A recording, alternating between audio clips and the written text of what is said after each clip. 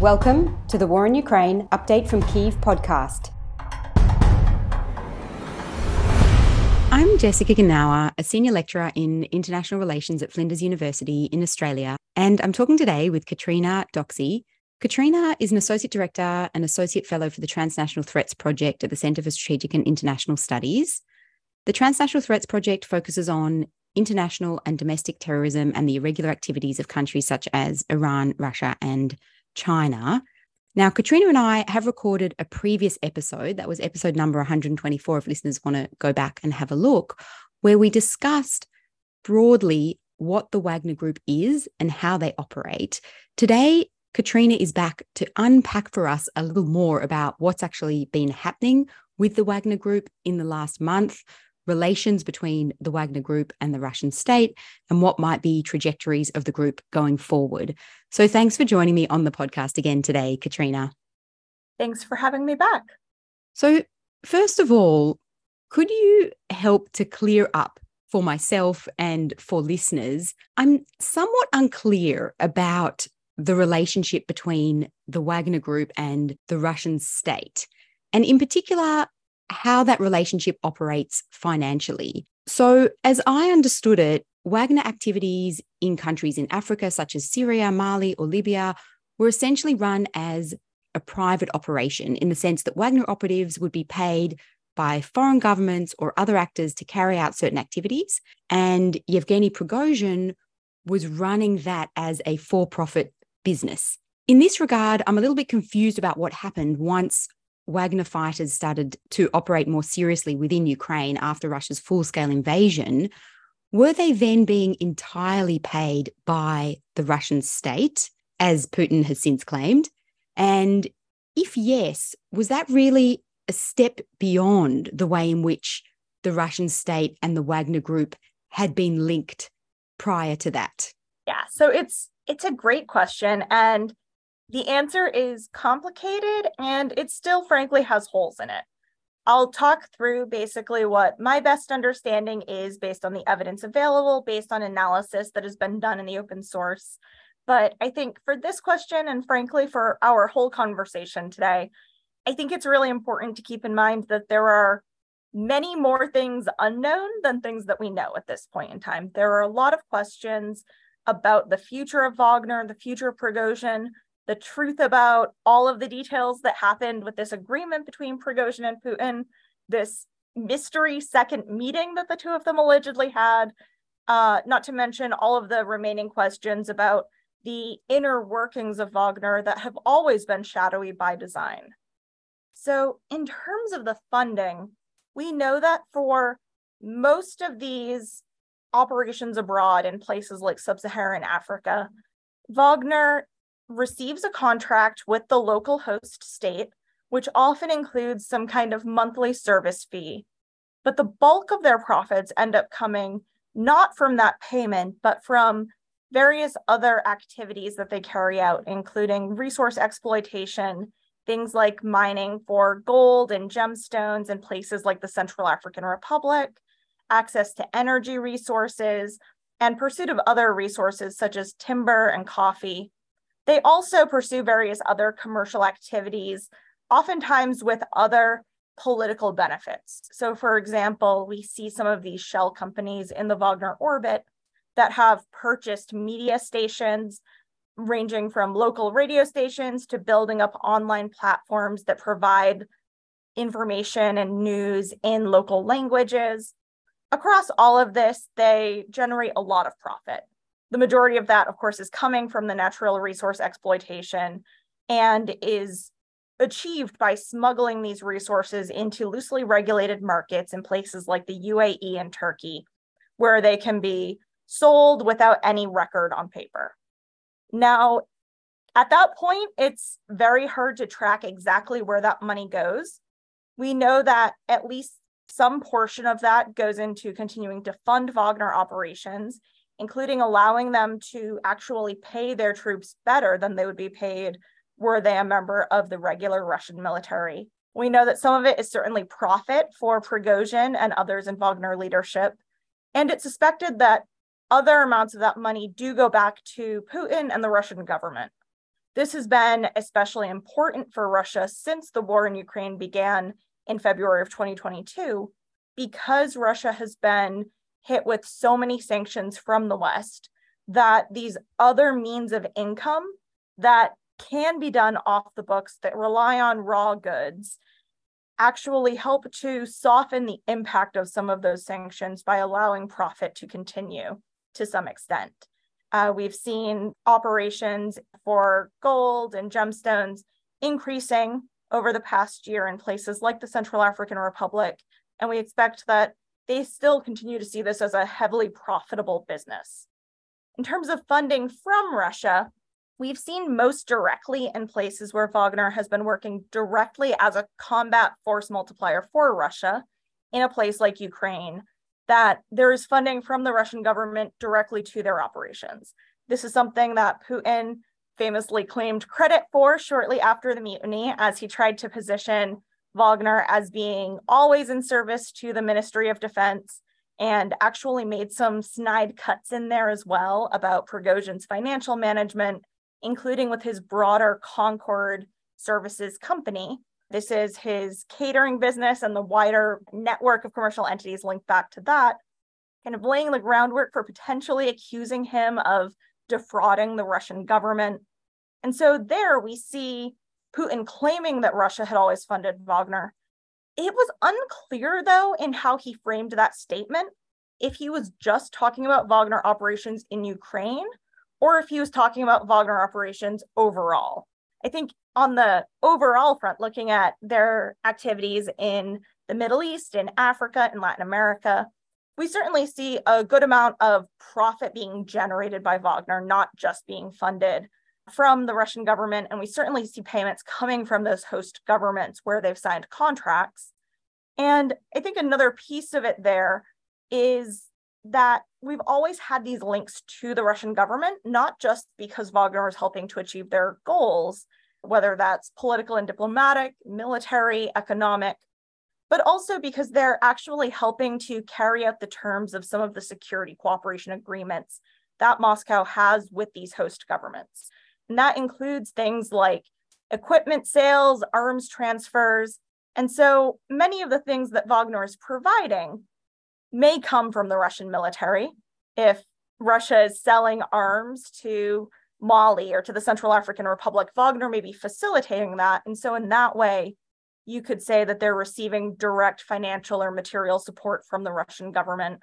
But I think that once you get away from sort of the direct battlefield in Ukraine, where they're working, or they've been working before the mutiny, alongside Russian forces, I think it gets a lot murkier to say that everything is solely funded by the Russian government, because we see them actually turning such a profit themselves. Mm-hmm. Yeah, that makes sense. And it somewhat confuses me that private military companies are actually illegal within Russia. So how then does Putin come out and claim that the Russian state is funding the Wagner activities? As you said, not quite clear whether he meant only within Ukraine or whether he meant more broadly than that. But how does Putin navigate that line between private military company actually being illegal and then claiming a direct relationship with the Russian state? That is also a fantastic question. And I think it points to some of these loopholes that Putin has long used to be able to justify the existence of companies like Wagner, but also PMCs that predated Wagner, PMCs that are associated with some of the major energy companies, including Rosneft and Gazprom. And actually, that latter group is one of the major reasons that we actually have this loophole in the Russian legal code to allow these security operations to be ongoing. But I want to take us back to a tension that I think we started to see in the legality of PMCs last fall. So as you mentioned, PMCs are technically illegal at this point in time under Russian legal code. That said, they of course continue to operate, although it's debatable if PMC is even the right term for something like Wagner that is not fully private because it reports to the Russian government and not a company. It's really this kind of murky network of different commercial entities and financial intermediaries. But taking that on face value, calling it a PMC because it's our closest approximation, we've long had groups like Wagner operating in this shadowy space where they don't exist on paper in Russia, but because they are technically a private military company associated with Russia and they are technically illegal, if they were to step out of line, if they were to work against Russia's interests abroad, they could theoretically be dissolved overnight, their leadership could be arrested, and Putin is able to maintain that leverage over them. We started, though, last fall to see them playing with this definition as regards to Wagner. So prior to the fall of 2022, Prigozhin would vehemently deny any connection to Wagner. He even went so far as to bring lawsuits against researchers or journalists who would accuse him of leading the group. Then we get an about face in the fall of 2022, where Prigozhin comes out and publicly admits that he leads the Wagner group. He begins to appear in propaganda videos, both alleging to be on the front lines. Of course, he was not on the front lines in Ukraine. He was somewhere much safer. And also in videos recruiting, including in prisons. About a month after all of that, we see Wagner open up their first official headquarters in St. Petersburg, which is notable not just because it's a headquarters building for them, but because it's on Russian soil, despite this murky legality. And so we started to see at that point, first, that Prigozhin was feeling more confident in the security of his position and the dependence that Wagner had fostered on it by the Russian government. But also we saw that Wagner was starting to walk this line where they wanted to be more open about their existence, where Russia was acknowledging them in terms of the Ukrainian battlefield, but they were still operating in this old, shadowy, deniable model in Africa, in Syria, in Latin America, in these other further abroad locations. And back at that time, we knew that that wasn't going to be sustainable for them. And now with things like Putin's statement coming out and talking about how the Russian government had funded them, acknowledging their existence, all of this in Ukraine, which already had been kind of acknowledged over that period of time, you once again have this strong dichotomy between the recognized operations in Ukraine and in the European theater versus these more deniable activities abroad. And I think that that's something that Russia and Wagner never really squared the circle on.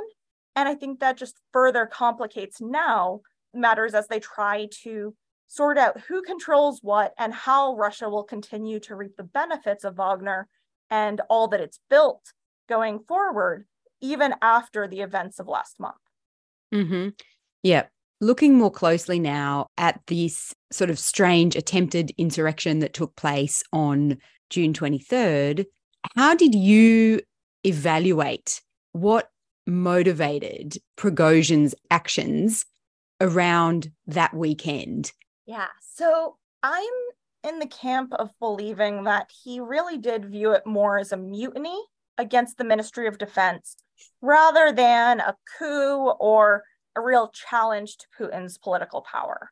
I think that he was used to being able to openly criticize and challenge the Ministry of Defense. We had seen for months that he was becoming more and more open in the press and on his various social media channels where he had a big platform, criticizing Gerasimov, criticizing Shoigu, and criticizing the way the MOD was executing the war.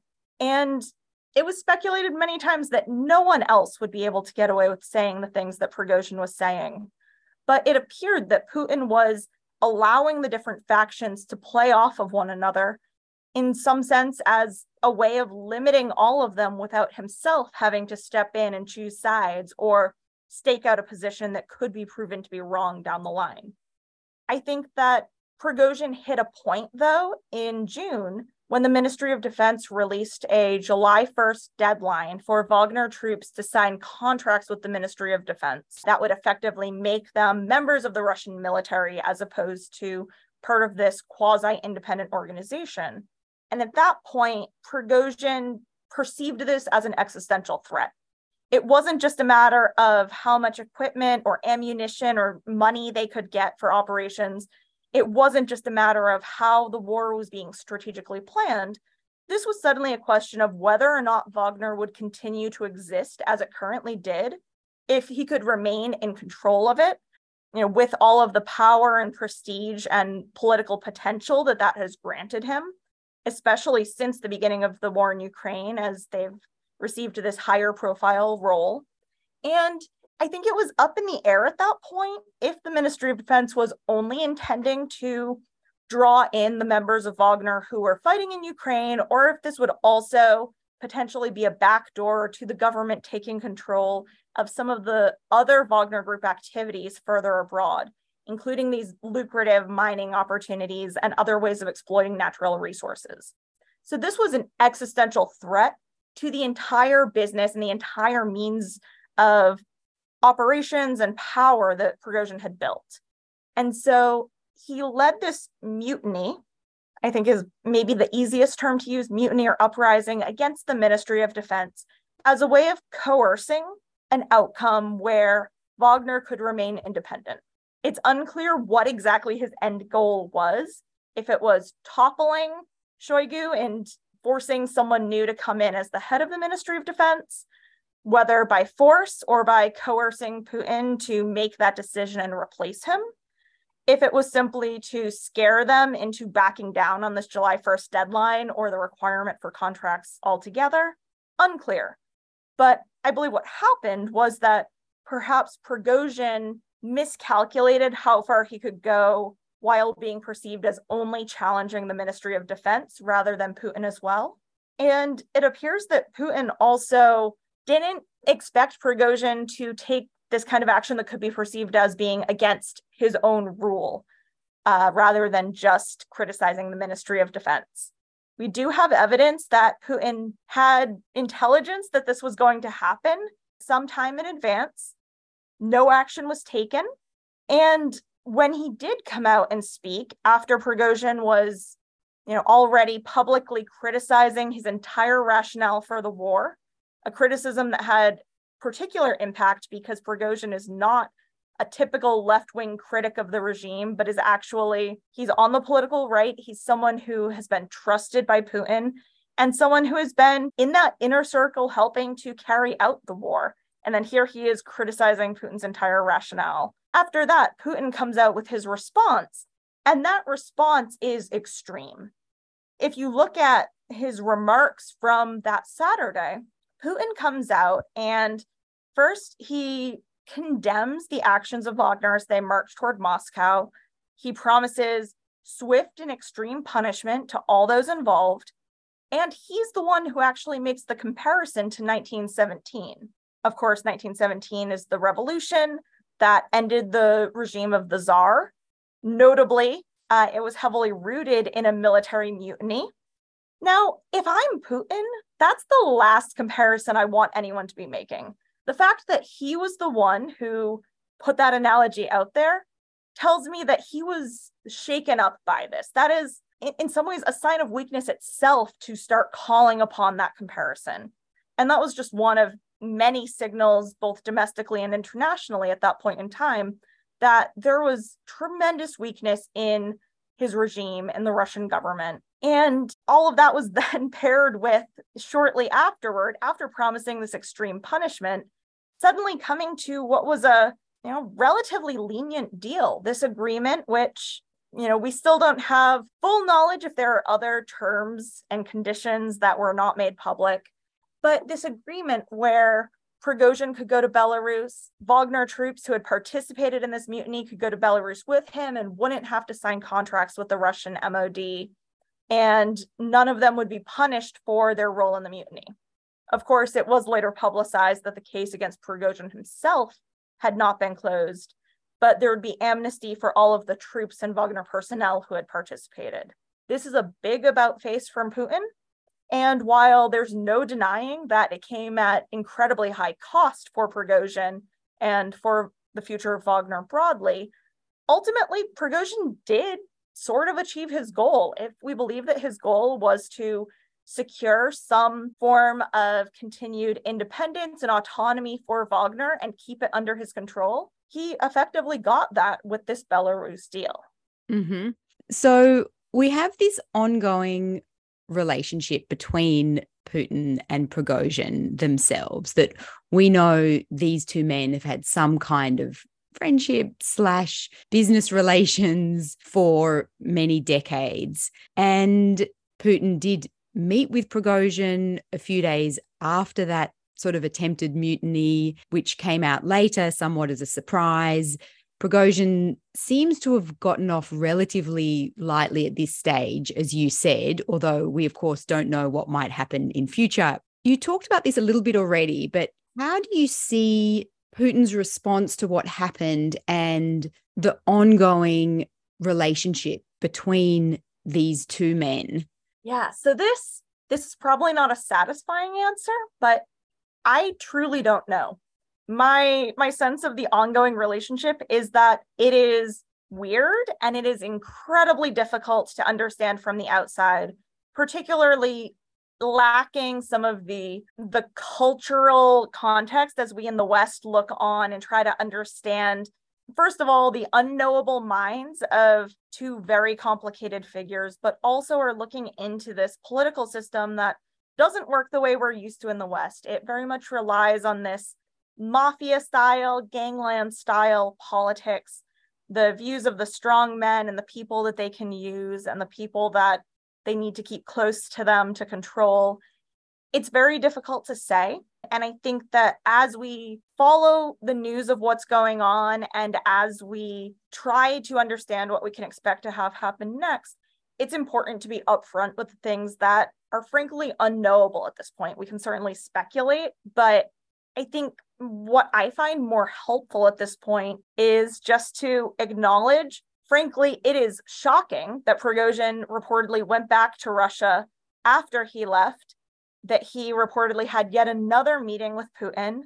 And I think a lot of us are surprised now to see evidence that Prigozhin has arrived in Belarus, that he appears to be, alive and well and continuing to encourage on his troops that they're going to do work in Belarus, as well as really turn their attentions more heavily back to Africa. So I think that it's helpful to just, first of all, acknowledge that there are a lot of unknowns, but then within those unknowns, to really think about what motivations and interests each of those players has. We can't know why they've done the things they've done so far, but we do know some of the things that are their unshakable interests.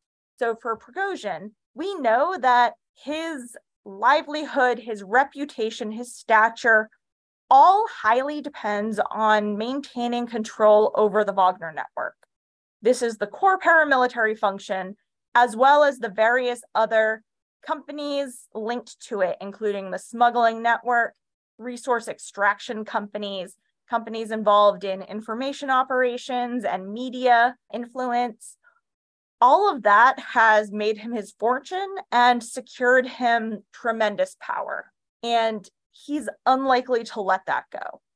For him at this point in time, I think while we, of course, always have to take with a grain of salt the things he says publicly, because he knows that he has a wide international audience trying to understand everything he's thinking, I think that there is something rational in what we heard from him in the video that he released last week in Belarus, saying that, they didn't have an immediate goal now in Ukraine, although they may return at some point in time. They were going to do work in Belarus, and they were going to ramp up their focus once again where the heart of their operations are in Africa. That is pretty consistent with what we see just even looking at their business networks. The bulk of his profit is coming from Africa, and the most successful of Wagner's operations, the ones where they've really become tightly entrenched in the functioning of different states, that's in Africa, and particularly in sub-Saharan Africa with cases like the Central African Republic. In that region, they also have the potential for new deployments to places like Burkina Faso that are facing similar challenges to places like Mali, where they're already present. This has the most potential for expansion and continued success building off of what they've already done. And so I expect that for Prigozhin, at this point, it's really about his survival, both personally and politically, and maintaining control of that business network. On Putin's side, and thinking about the Russian government more holistically, I think that it's helpful to look at two different questions as we look to the future. There's the question, of course, of what is Wagner's future, But there's also the question of what is the future of the Russian private military company model? Over the past about almost 10 years now, since Wagner was created in 2014, after the 2014 invasion of Ukraine, it's really been at the forefront of spreading Russian influence and achieving objectives in regions further abroad, in places like Africa, getting into Latin America, the Middle East. And it has done so basically at very low cost and with very little sense of accountability, either on the international stage or to the domestic population. That is a very lucrative model, especially as Russia faces ongoing dissent at home, the pains of trying to operate a long war in Ukraine, including the drain on resources and personnel to even fill out the ranks of their military. And it's something that has been, for what it is, relatively successful in spreading Russian influence to an extent that it hasn't enjoyed since the end of the Cold War. It's created dependencies on the Russian government in some of these fragile states. And I frankly don't see much of a reason that Russia would abandon that model of operations, even if what Wagner looks like changes, even if it has a new name, a new banner, a new person in charge, or splits into a few different sub-factions with different leaders. I don't see the overall use of private military companies as a tool of irregular warfare to spread influence and achieve goals. I don't see that going anywhere. In terms of Wagner's future itself, I think that while it's very possible that as we look to the medium and long term, Russia could look to put new leadership in charge, particularly new leadership that it could keep on a shorter leash, have more direct control over, and potentially even split up into a few different entities rather than just having them all networked under one owner, in part because we've seen the dangers of having one person, Prigozhin, with a monopoly over that much influence and that much power. But I don't think that they'll actually gut the operational infrastructure that Wagner has built up. So the challenge to Russia at this point really is with the top level leadership and the ability to control the strategy of the Wagner group to make sure that profits continue to come in for the Russian government as well as Prigozhin himself, and to ensure that their operations, both in places that they currently are located and places they're looking to adventure into next, remain in line with Russia's various geopolitical goals. What they don't want to do is have to reinvent the wheel. Wagner, in the time that it's been in these countries, has built up a tremendous amount of institutional knowledge. Its troops have gained experience. They've built personal relationships. They've come to understand systems, and they've built up ways of operating. Particularly, I'm thinking of countries like the Central African Republic, where they've become deeply integrated into the way the state functions, even beyond just providing military assistance or training. And number one, that's going to be extremely difficult to replicate, especially without a clear successor to Wagner. And number two, if you try to dismantle that infrastructure or fully remove the operational level Wagner personnel from these countries, you're going to have a very dangerous, for Russia, period of transition where there's potentially a vacuum that others could fill, or you simply risk some replacement not successfully integrating in as well as Wagner has done. And so when I think about Putin's interests and Russia's interests, I think that it logically makes sense that they want to keep that infrastructure in place. They just want to adjust the management so that they can ensure loyalty and ensure control. And so that's what we'll likely see them pursuing. I think understanding those interests, even if we can't really get inside the mind of Putin or Prigozhin, helps us to contextualize why they might do the things that they do and what sorts of things they'll be prioritizing as they look to the future and as they look to continue to balance this relationship with one another and respond to one another's actions while still trying to reap all of the benefits that they've each gotten from Wagner's operations. Mm-hmm. So interesting. Thank you so much, Catrina. This has been a fascinating and really illuminating discussion for me, and I'm sure for listeners as well. I appreciate your time today. Thank you so much for having me. And I know that many questions remain, but I think it is important just to recognize the tremendous number of unknowns that we're currently facing. And this will be an issue that we continue to watch in the coming weeks and months as we see what happens next. Yeah, and it's certainly helped me to start to disentangle some of the complexities. So thank you so much for that. Thank you. Thanks for listening, and thanks to Gonka Varol for our theme music.